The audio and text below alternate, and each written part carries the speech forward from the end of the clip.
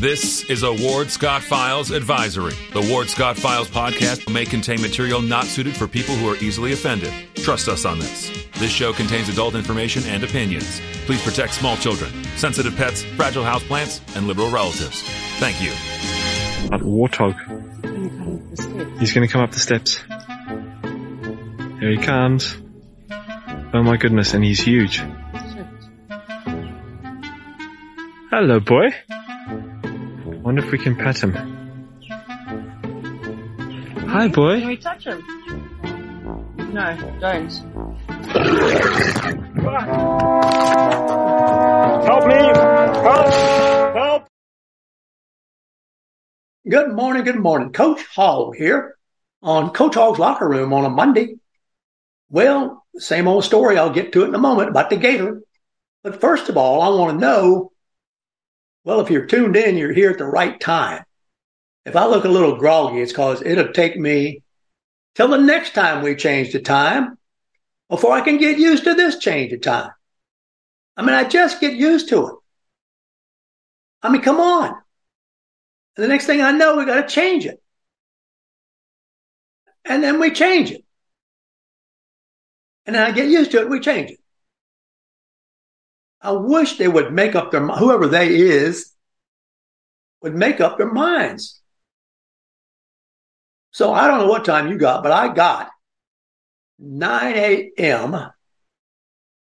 Eastern Standard Time.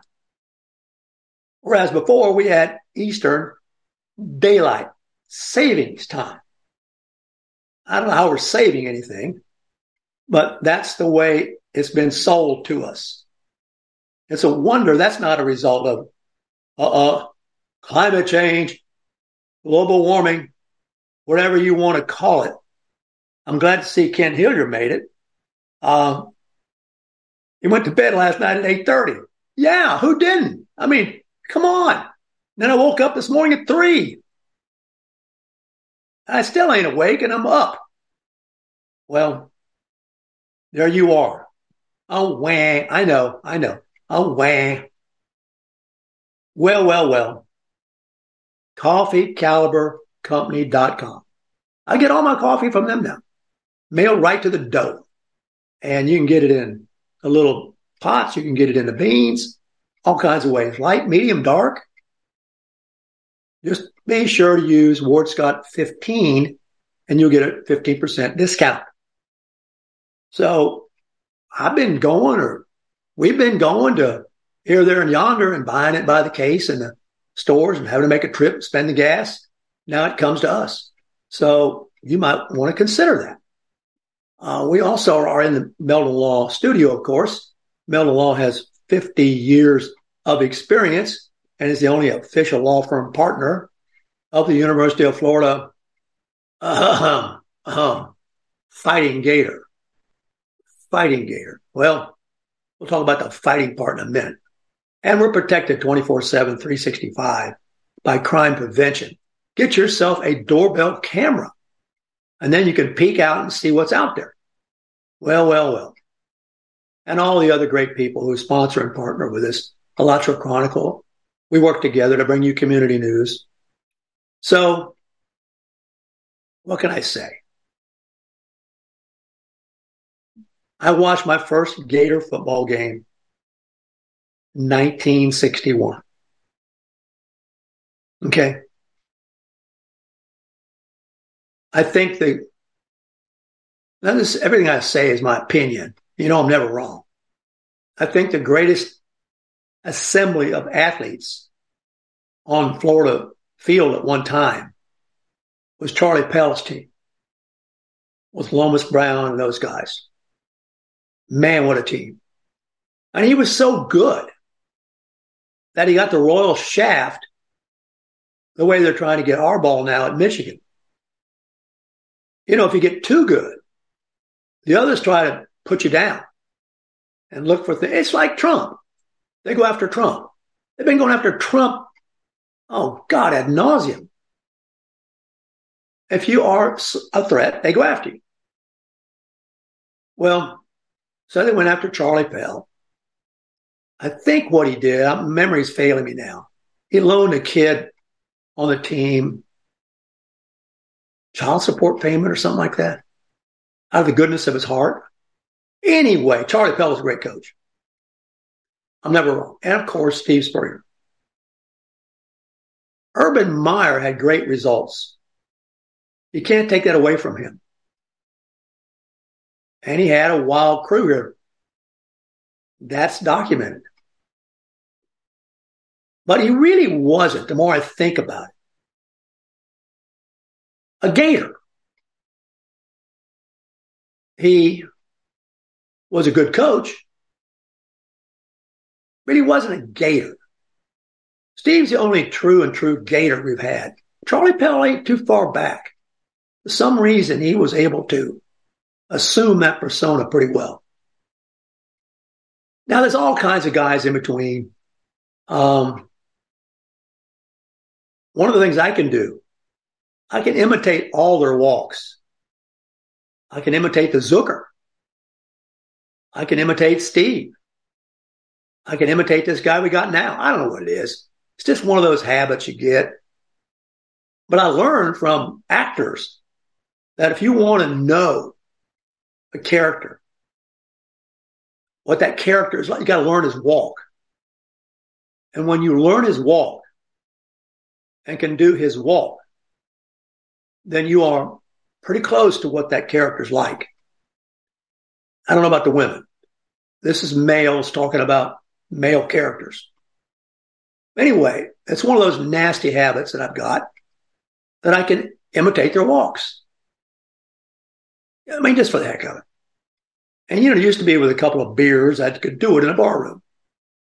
And I'd get my beers free. But anyway, and Ray Stern has posted something about Tim Tebow.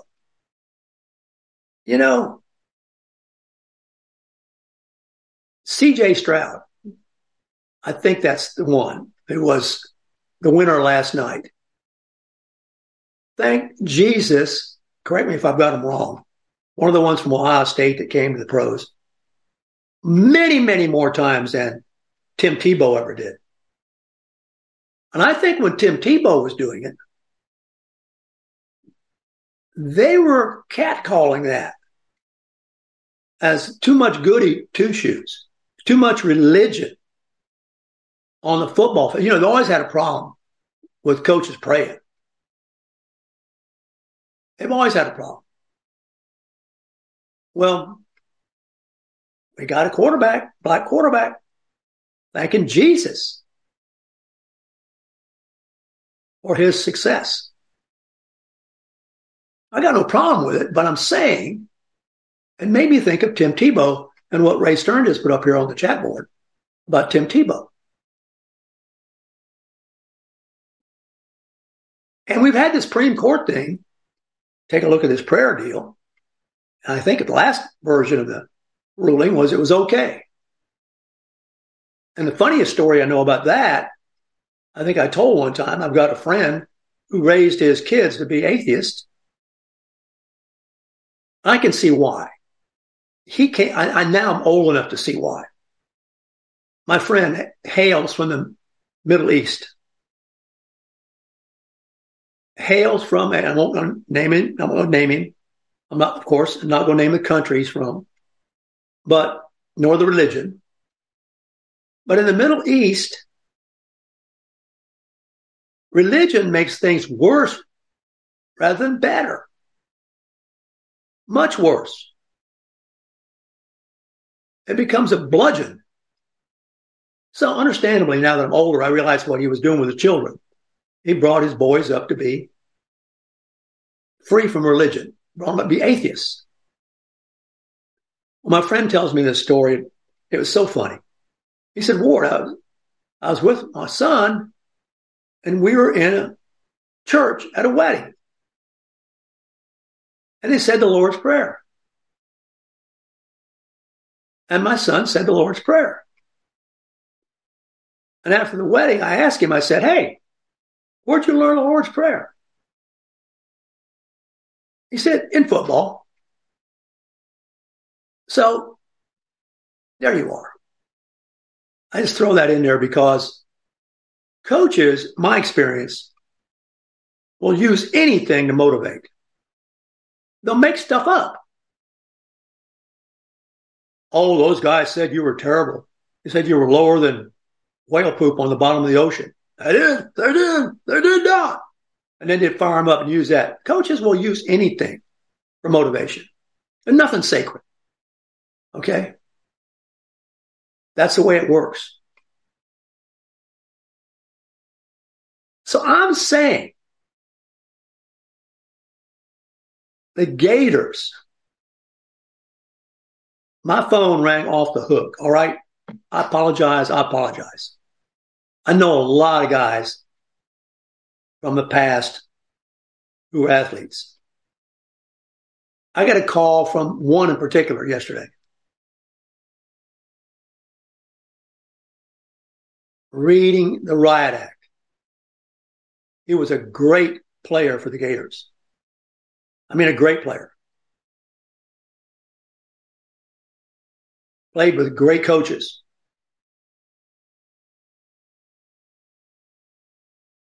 He could not believe how poorly coached the Gators are. How poorly they tackle. And he went on and on. I had to hold the phone away from my head for a while. Went on for a good half hour. And, when were they going to catch on? And when were they going to realize that this guy wasn't the answer? I got two opinions about that. One, I've come to believe ever since Steve, and you have to put Urban Meyer in there too.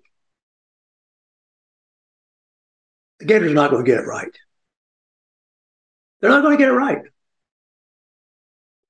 They're not going to find the magic guy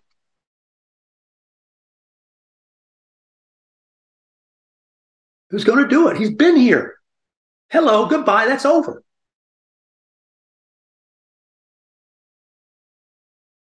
That's a cynical side of myself that I'm not real proud of.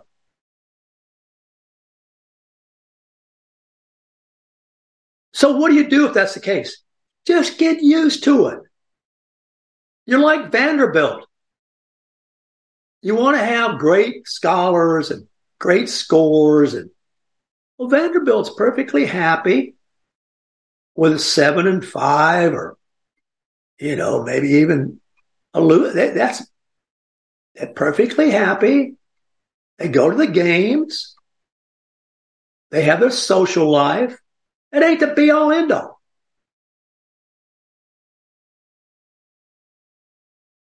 But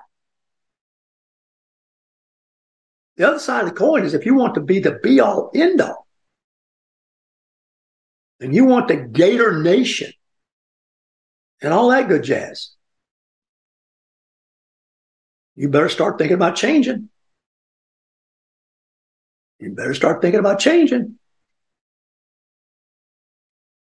Lose 2 more games, which probably they will. FSU probably lose it. LSU probably lose it.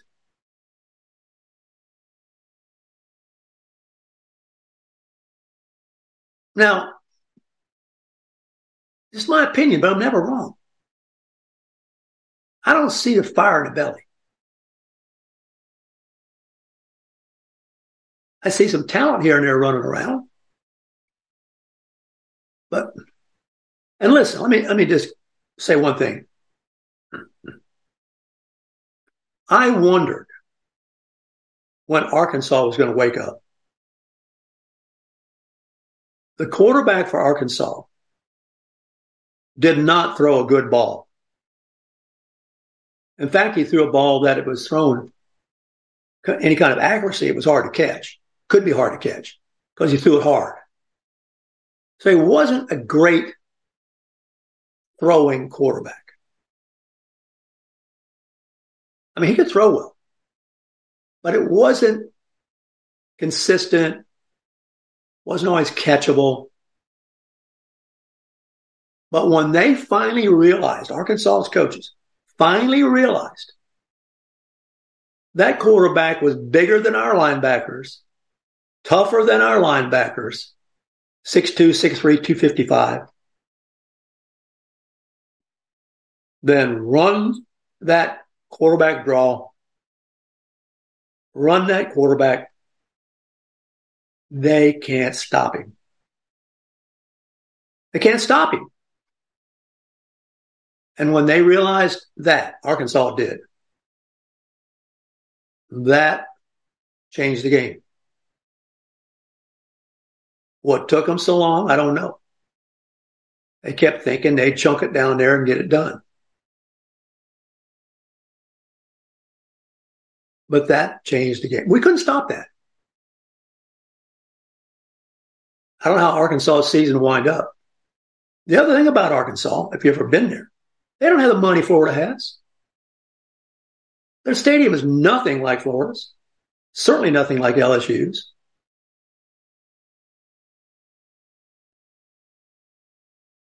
So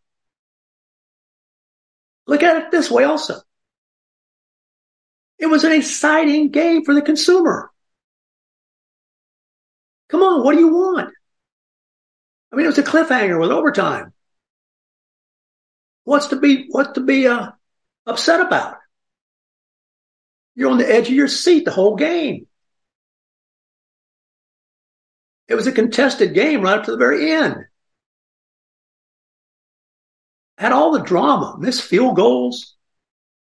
You know, what else do you want? But if you want perfection, in my humble opinion, I'm never wrong. You haven't found it. And you won't find it the way it's configured right now. A lot of odd things going on. Guys can't tackle. No offensive coordinator. No special teams coach. A lot of odd things. But the thing that's really missing to the guys that were calling me was the quote unquote, what we call the esprit de corps. It wasn't there. Simply wasn't there. Hasn't been there. Occasionally it's been there maybe.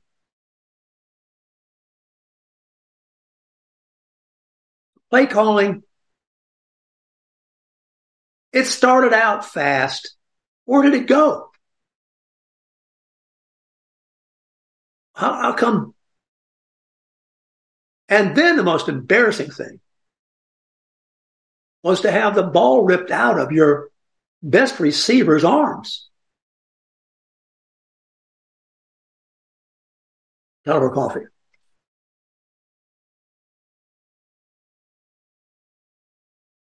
In front of everybody. So that's my take on the Gator. It's a long day in Mudville. Probably it's not going to get any better. I think Napier's record is a total of 11-11. And God knows there's enough money spent. And yet there's still whispering in the hallway that there's not enough collective money. There you go.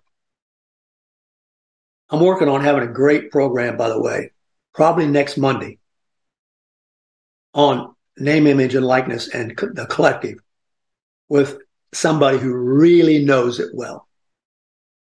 We've been talking about doing a show together.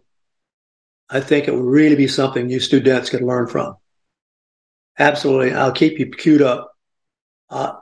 It would be a week from today, tentatively, providing my guest is available.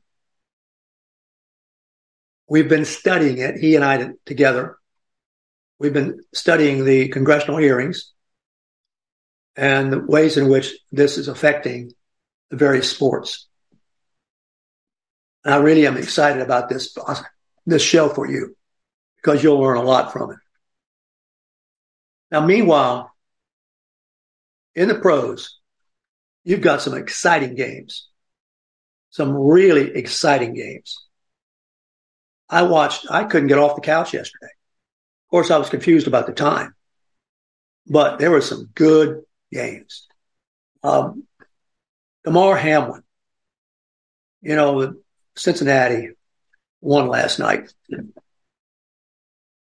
He has launched a Cincinnati scholarship program to honor the 10 people who saved his life. He's honoring the medical team that saved his life, and he's launching a scholarship program for Cincinnati youths. It's going to be a charitable foundation.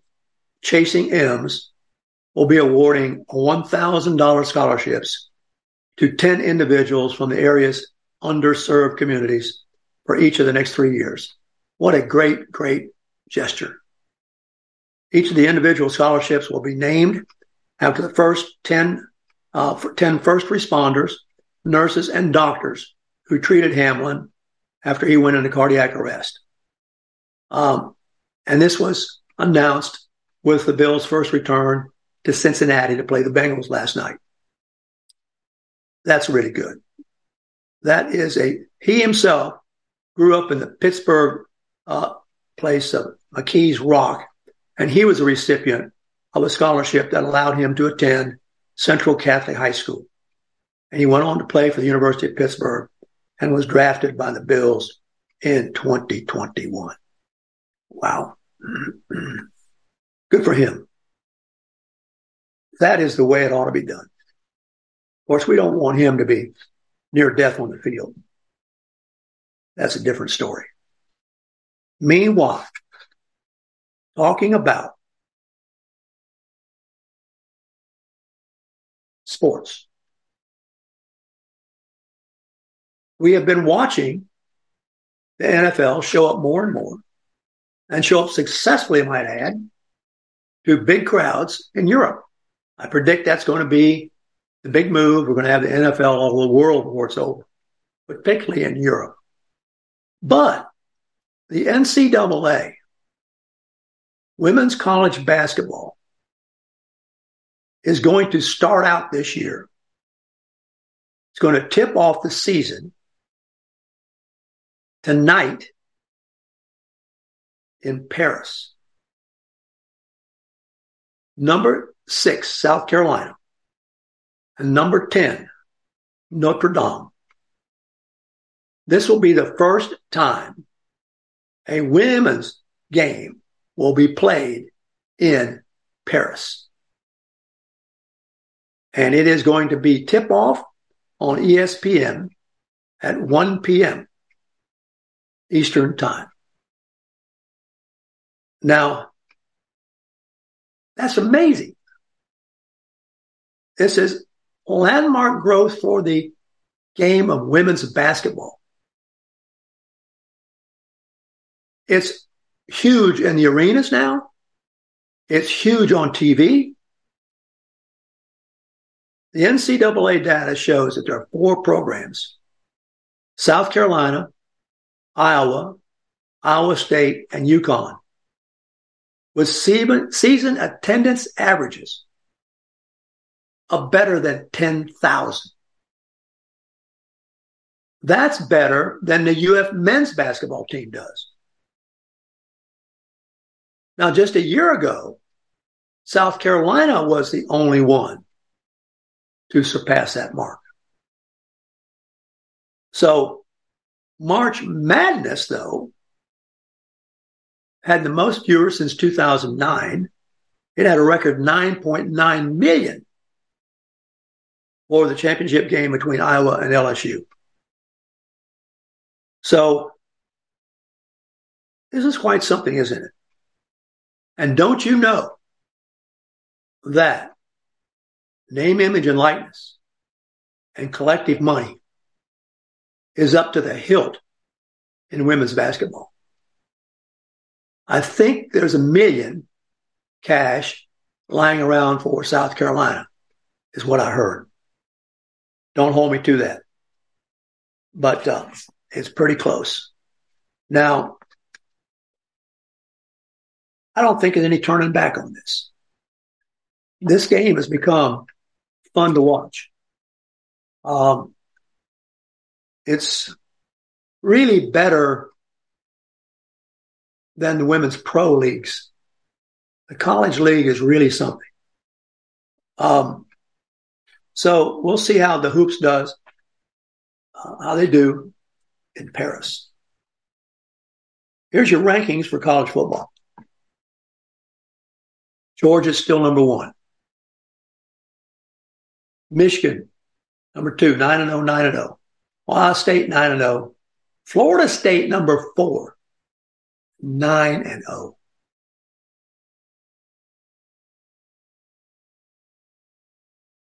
Yeah, I didn't stutter. Florida State, 9-0. Washington, 9-0. Alabama, 8-1. Mississippi. A lot of people don't like Lane Kiffin. I can understand that. But Lane Kiffin has really set that Ole Miss football program on fire. He's got a lot of collective money.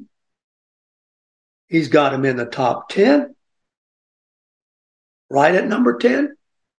They're 8-1. They play hard. They're coached well. Tennessee, whom somehow, some way we beat, 7-2, and is number 14. LSU at 6-3 is cleared 18. That's just a little bit about the ranking. I don't see anywhere on here. Anywhere. Florida. Well, why do I look? There you go. That's it. Meanwhile,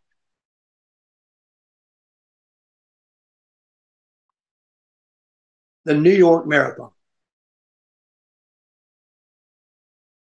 I don't know why anybody would want to run one. But Tamara Tola won it 26.2 miles, broke the 12-year-old mark, 2 hours, 4 minutes, and 58 seconds. He's an Ethiopian runner. What else would he be?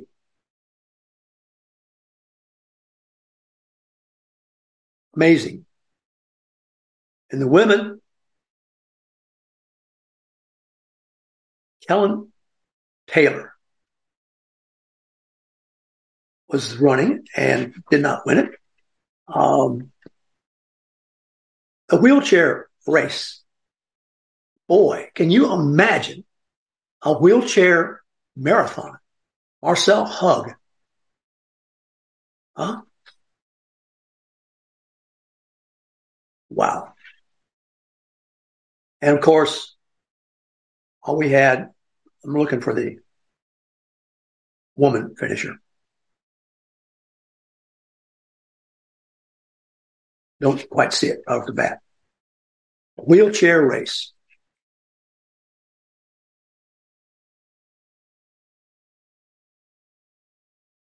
You get $35,000 for doing that. And the last story before the break is the masterful performance continues by Novak Djokovic. The guy, if you like tennis, you take a look at that guy. His strokes are perfect. His conditioning is perfect. His composure is perfect. I think he's 37 years old. He'll probably play about 3 more years. You know, you hit that magic 40, you have to take a seat for a while. So,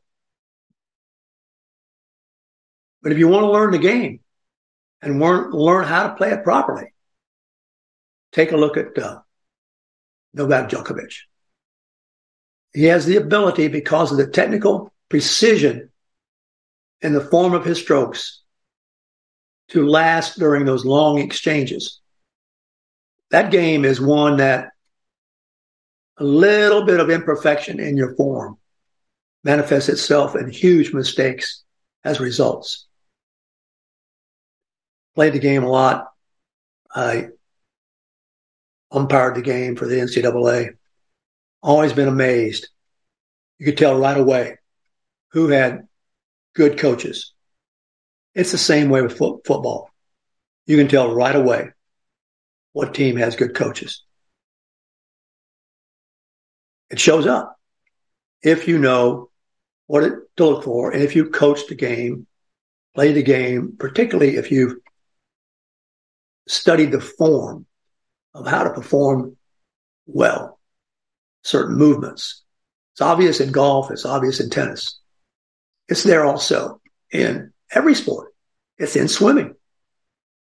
Absolutely. No question about it. And you have to find the great coaches. I want to close with this, something I heard yesterday on one of the Fox coaches' discussions. It was said by one of the guys on the stand there. There's no secret to how you're good in football. You have a great coach, a great quarterback, and a great defense. And I got to thinking about that. That's what you had with Steve Spurrier. You had a great coach. You had pretty darn good quarterbacks. And then the defense lived up to it. You had it stooped for a defensive coach. So if you just take those three criteria, great coach, great quarterback, you got to have that. And by the way, I never thought A.R. Richardson was a great quarterback. I think he's going to flop. He's not going to be in the same class as the other young ones that have come out. But if you have a great coach, great quarterback, and a great defense, you'll win. Think about that. Be right back with Ward's Weather. Stay tuned. Although the owner of Lewis Oil Company maintains she is 29, Lewis Oil turns 60 years old in June. Chevron would like to recognize the North Florida second-generation family-owned business, celebrating its growth and staying power. Lewis Oil Company maintains significant on-hand supplies, strategically located fuel depots, a delivery fleet, on-site service, fuel card locks, and convenience stores. Lewis Oil Company understands its responsibility in the local economy by providing service and delivery on demand and in crisis. As a first responder for 18 Florida counties and the Southeast from Texas to Virginia, we are proud of this rare accomplishment. Lewis Oil delivers. Thursday, November the 16th, come celebrate the release of our Spurrier's Gridiron Grill Lugo's Risky Rum. This exclusive release features a special spread of our farm-to-table food, rum cocktails, raffles, and a meet and greet with me. Each ticket includes a bottle of Spurrier's Single Barrel Select Risky Rum. And I'll sign the bottle if you'd like. So get your ticket before they sell out at Spurriers.com.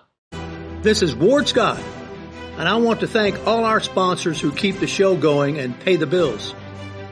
The Ward Scott Files premium sponsors are Crime Prevention Security Systems, large enough to serve you, small enough to care. Meldon Law, the only official injury partner of the Florida Gators. The Ward Scott Files Gold sponsors are Lewis Oil Company, Shoot GTR, On the Spot Dry Cleaners, R&R Construction, and Style Cuts. If you are interested in promoting your business on the show, you can visit our website, www.wardscottfiles.com, and click on the Advertise Here banner on the right side of the page, or call my friend Freddie at 352-284-3733. Again, thank you to all the great businesses that support the Ward Scott Files. And remember, if you like the show, thank our sponsors and support the businesses that support us. What you just said is one of the most insanely idiotic things I have ever heard. Everyone in this room is now dumber for having listened to it. May God have mercy on your soul. Ward, that very much surprises me that you've never been tased. You can't handle the truth. All bees poop. Warthog. He's going to come up the steps. Here he comes. Oh my goodness, and he's huge. Hello, boy. I wonder if we can pet him. Hi, boy. Can we touch him? No, don't. Help me! Help! Help!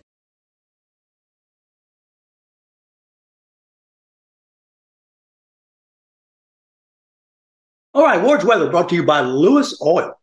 Chevron stations, fossil fuel, the best. Always support Lewis Oil. Can't go wrong.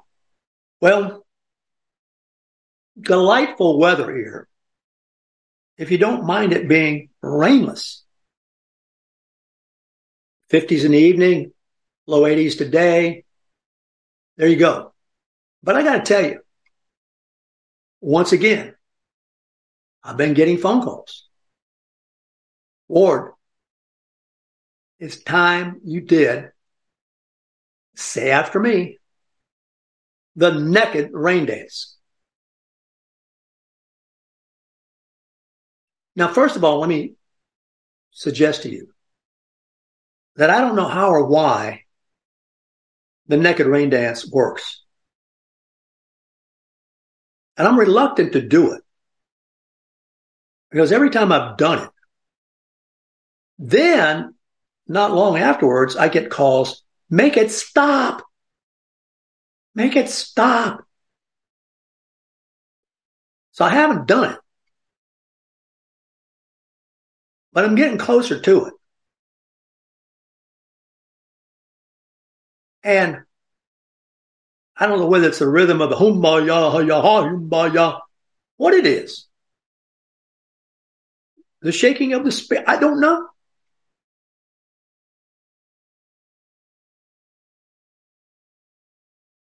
But just to put you on notice at Ward's Weather, it keeps getting dry like this. Staying dry. And don't blame me if it rains for a couple of weeks. And on the other hand, it might betray me. If it did, it'd be the first time it's ever done it. I got to tell you, every time I've done it, it's rained. Let me get Jody Davis to do it with me. I can see Jody Davis doing the naked rain dance with me. Wow, wouldn't that be a sight? Uh-oh. Anyway, he's watching. I think he's watching.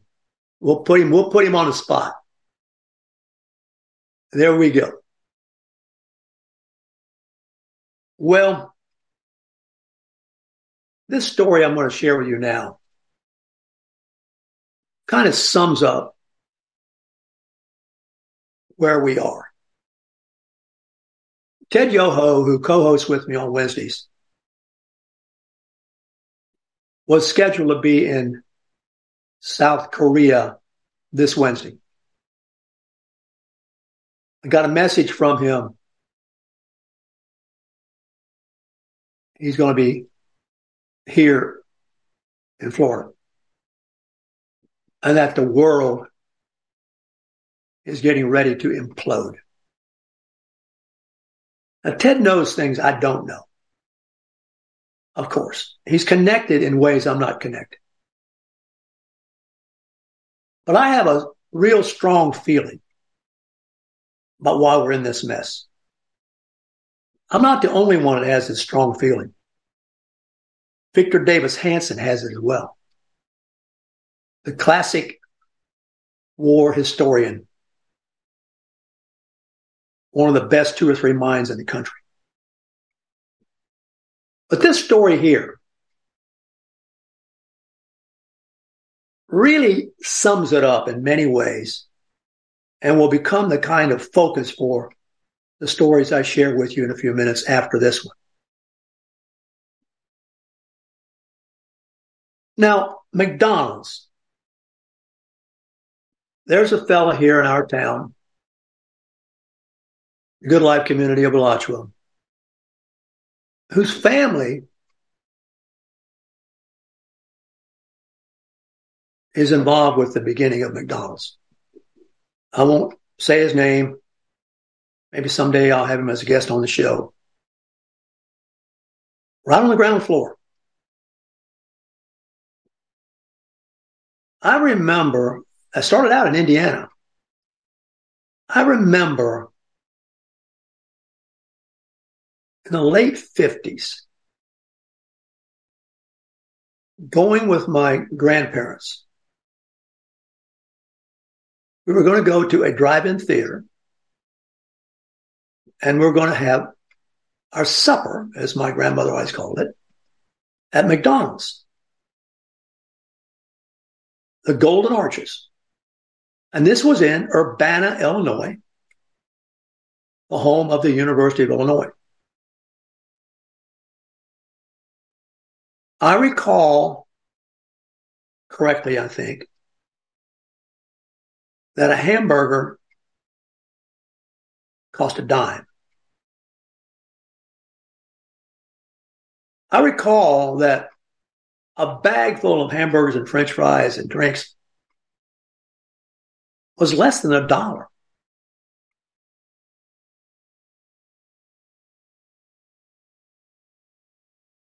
Probably circa 1958. I think I got my dates right.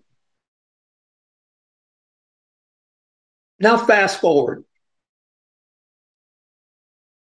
I have a caliber coffee here.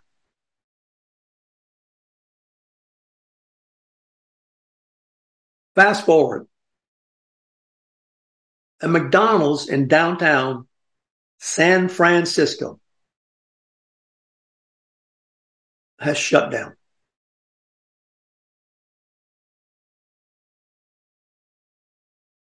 A fellow named Scott Roderick of Roderick Management Group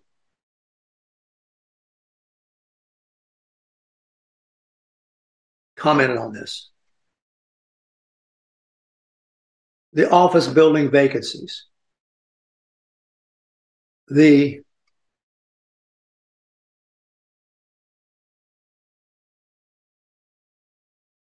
problem with the crime, the problem with the homeless and the hungry.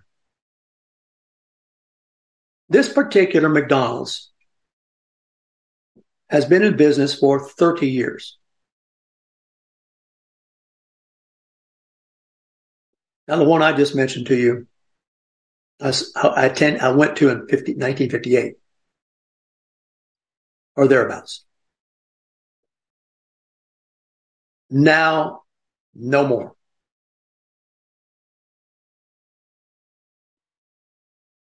It is shut down.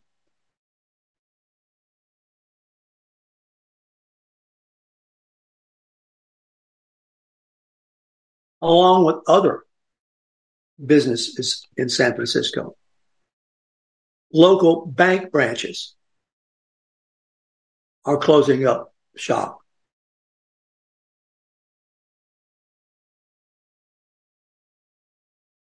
There's also a minimum wage increase.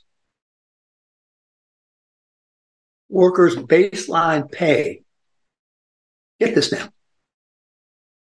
We had a whole bag, cheeseburgers, fries, drinks, the whole bit. I know it's less than $1.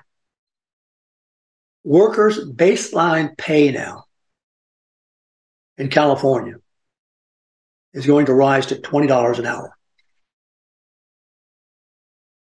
You can't run a McDonald's on $20 an hour. Why has that happened?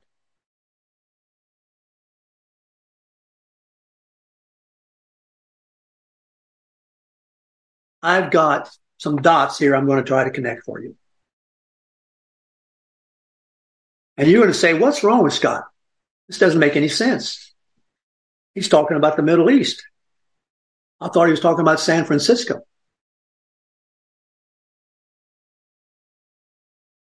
No, I'm really talking about left-wing politics. Obama. He was on a show called Pod Save America Saturday. And what did he say? Quote, all of us are complicit to some degree, end quote, in the violence in Gaza. As he made equivalent, morally equivalent, Hamas murdering Israelis and Israelis' occupation of Gaza. This ain't the first time this dude's done this. He, like Jimmy Carter, thought he could go forgive Iran and work with Iran. No, doesn't work that way. Doesn't work that way. Well, he thinks it does. You can't let the homeless and the hungry hang around in downtown San Francisco and expect your mother to go down there and get a McDonald's. I want to let my mother go.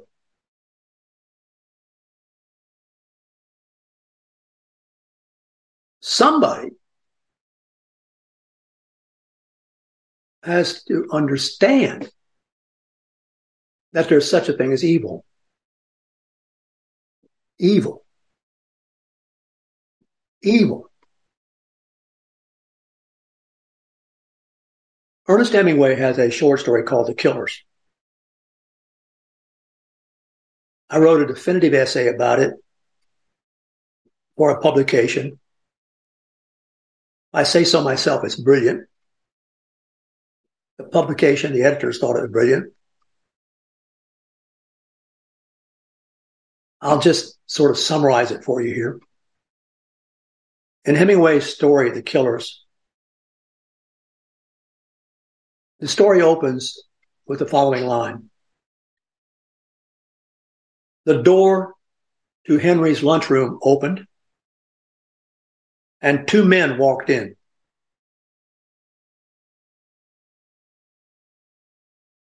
Now, what's such a big deal about that? The door to Henry's lunchroom opened, and two men walked in.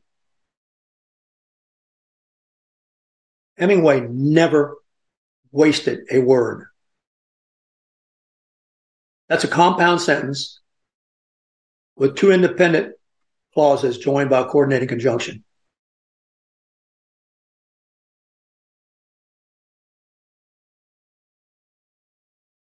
The point of view is sitting there in that lunchroom. He notices them walk in. By calling them men, he knows, and you know, that they've come into a place that the people who regularly occupy that place, because it's Henry's, don't know.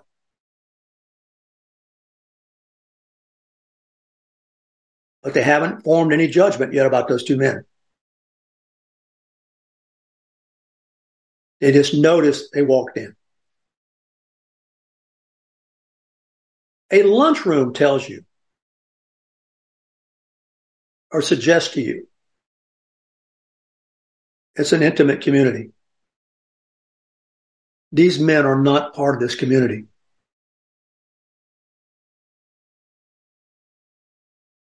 They sit down at the counter,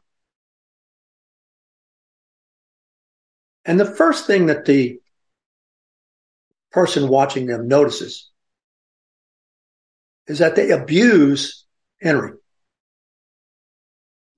when he asks them what they want. And Henry And by abuse, he says, what can I help you with? And they look at each other and say, I don't know what I want. What do you want? The two men become contemptuous of the menu and contemptuous of the man who runs the place, Henry, by being contemptuous of the menu, which tells you they come from a more sophisticated place.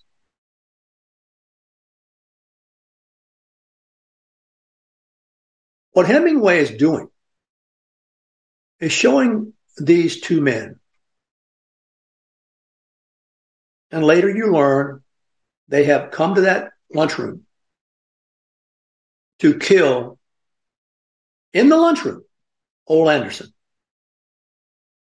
a prize fighter who betrayed the mob by not throwing the fight the way he said he would. You don't learn that till later. But why would these two men abuse the lunchroom man? To see if he is any kind of threat. To see if he is any kind of threat. If you insult this man in his own restaurant, his own lunchroom, and he doesn't pretty quickly say, okay, I'm going to ask you to leave, that means, as a male, he's trying to appease you, and you got him. Because you don't respect appeasement. You got one job. You don't respect the security and the safety of the people in that lunchroom. They're just going to turn out to be the wrong place at the wrong time. You got one job. And that's revenge. To take out the guy who betrayed you in a place he would least suspect you coming.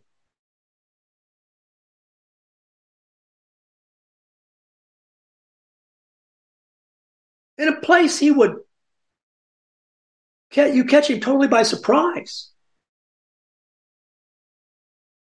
Because if you don't, he's pretty formidable. You might have a problem. You want to catch him when you got the advantage. And so when Hemingway writes the opening of that story, you say, what is he doing talking about the menu so much? And why are they disagreeing?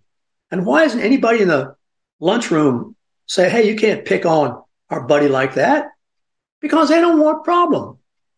And by not wanting a problem, they create a problem. This is Obama. All of us are complicit to some degree. What are you talking about?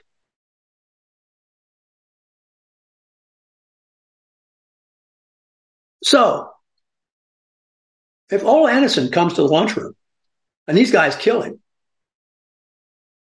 all of you who sat back and watched are complicit. You didn't confront them and throw them out. You tried to get along with them. To get along.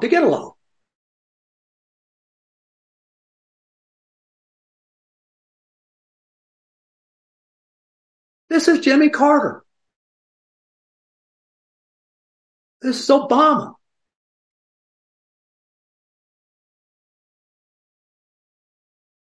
Appeasement. Oh, they're not bad. They're not bad people. They won't really sneak up on you and kill you when you're least expecting it. And by the way, don't you see that Ole Anderson had it coming?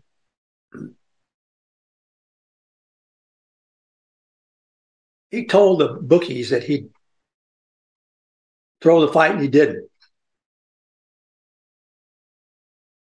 So he's really got it coming.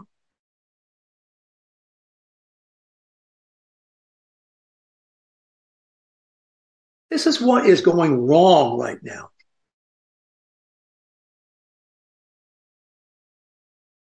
Oh, there's no such thing as evil.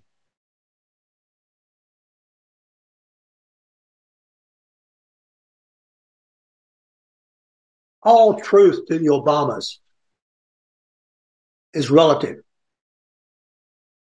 There's no absolute evil. The heck, there's not.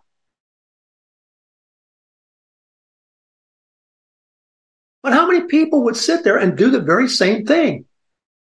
Watch these people, and they're professionals. They're cold-blooded professionals. They know exactly what they're doing.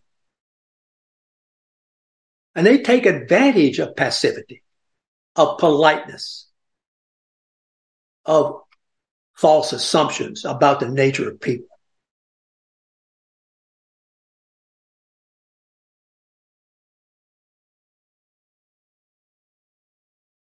The Killers by Ernest Hemingway.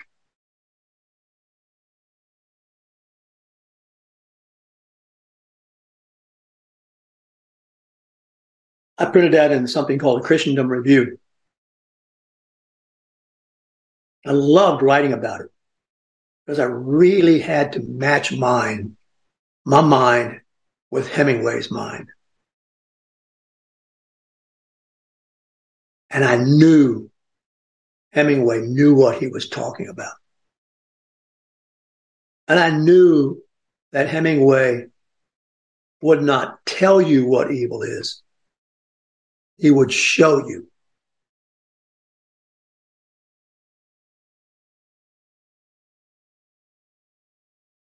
You would experience it.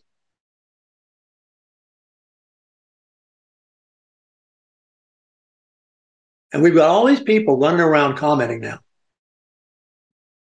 as if they were there. All these intellectual opinions. And these elite universities where these eggheads are allowed to yak all day long.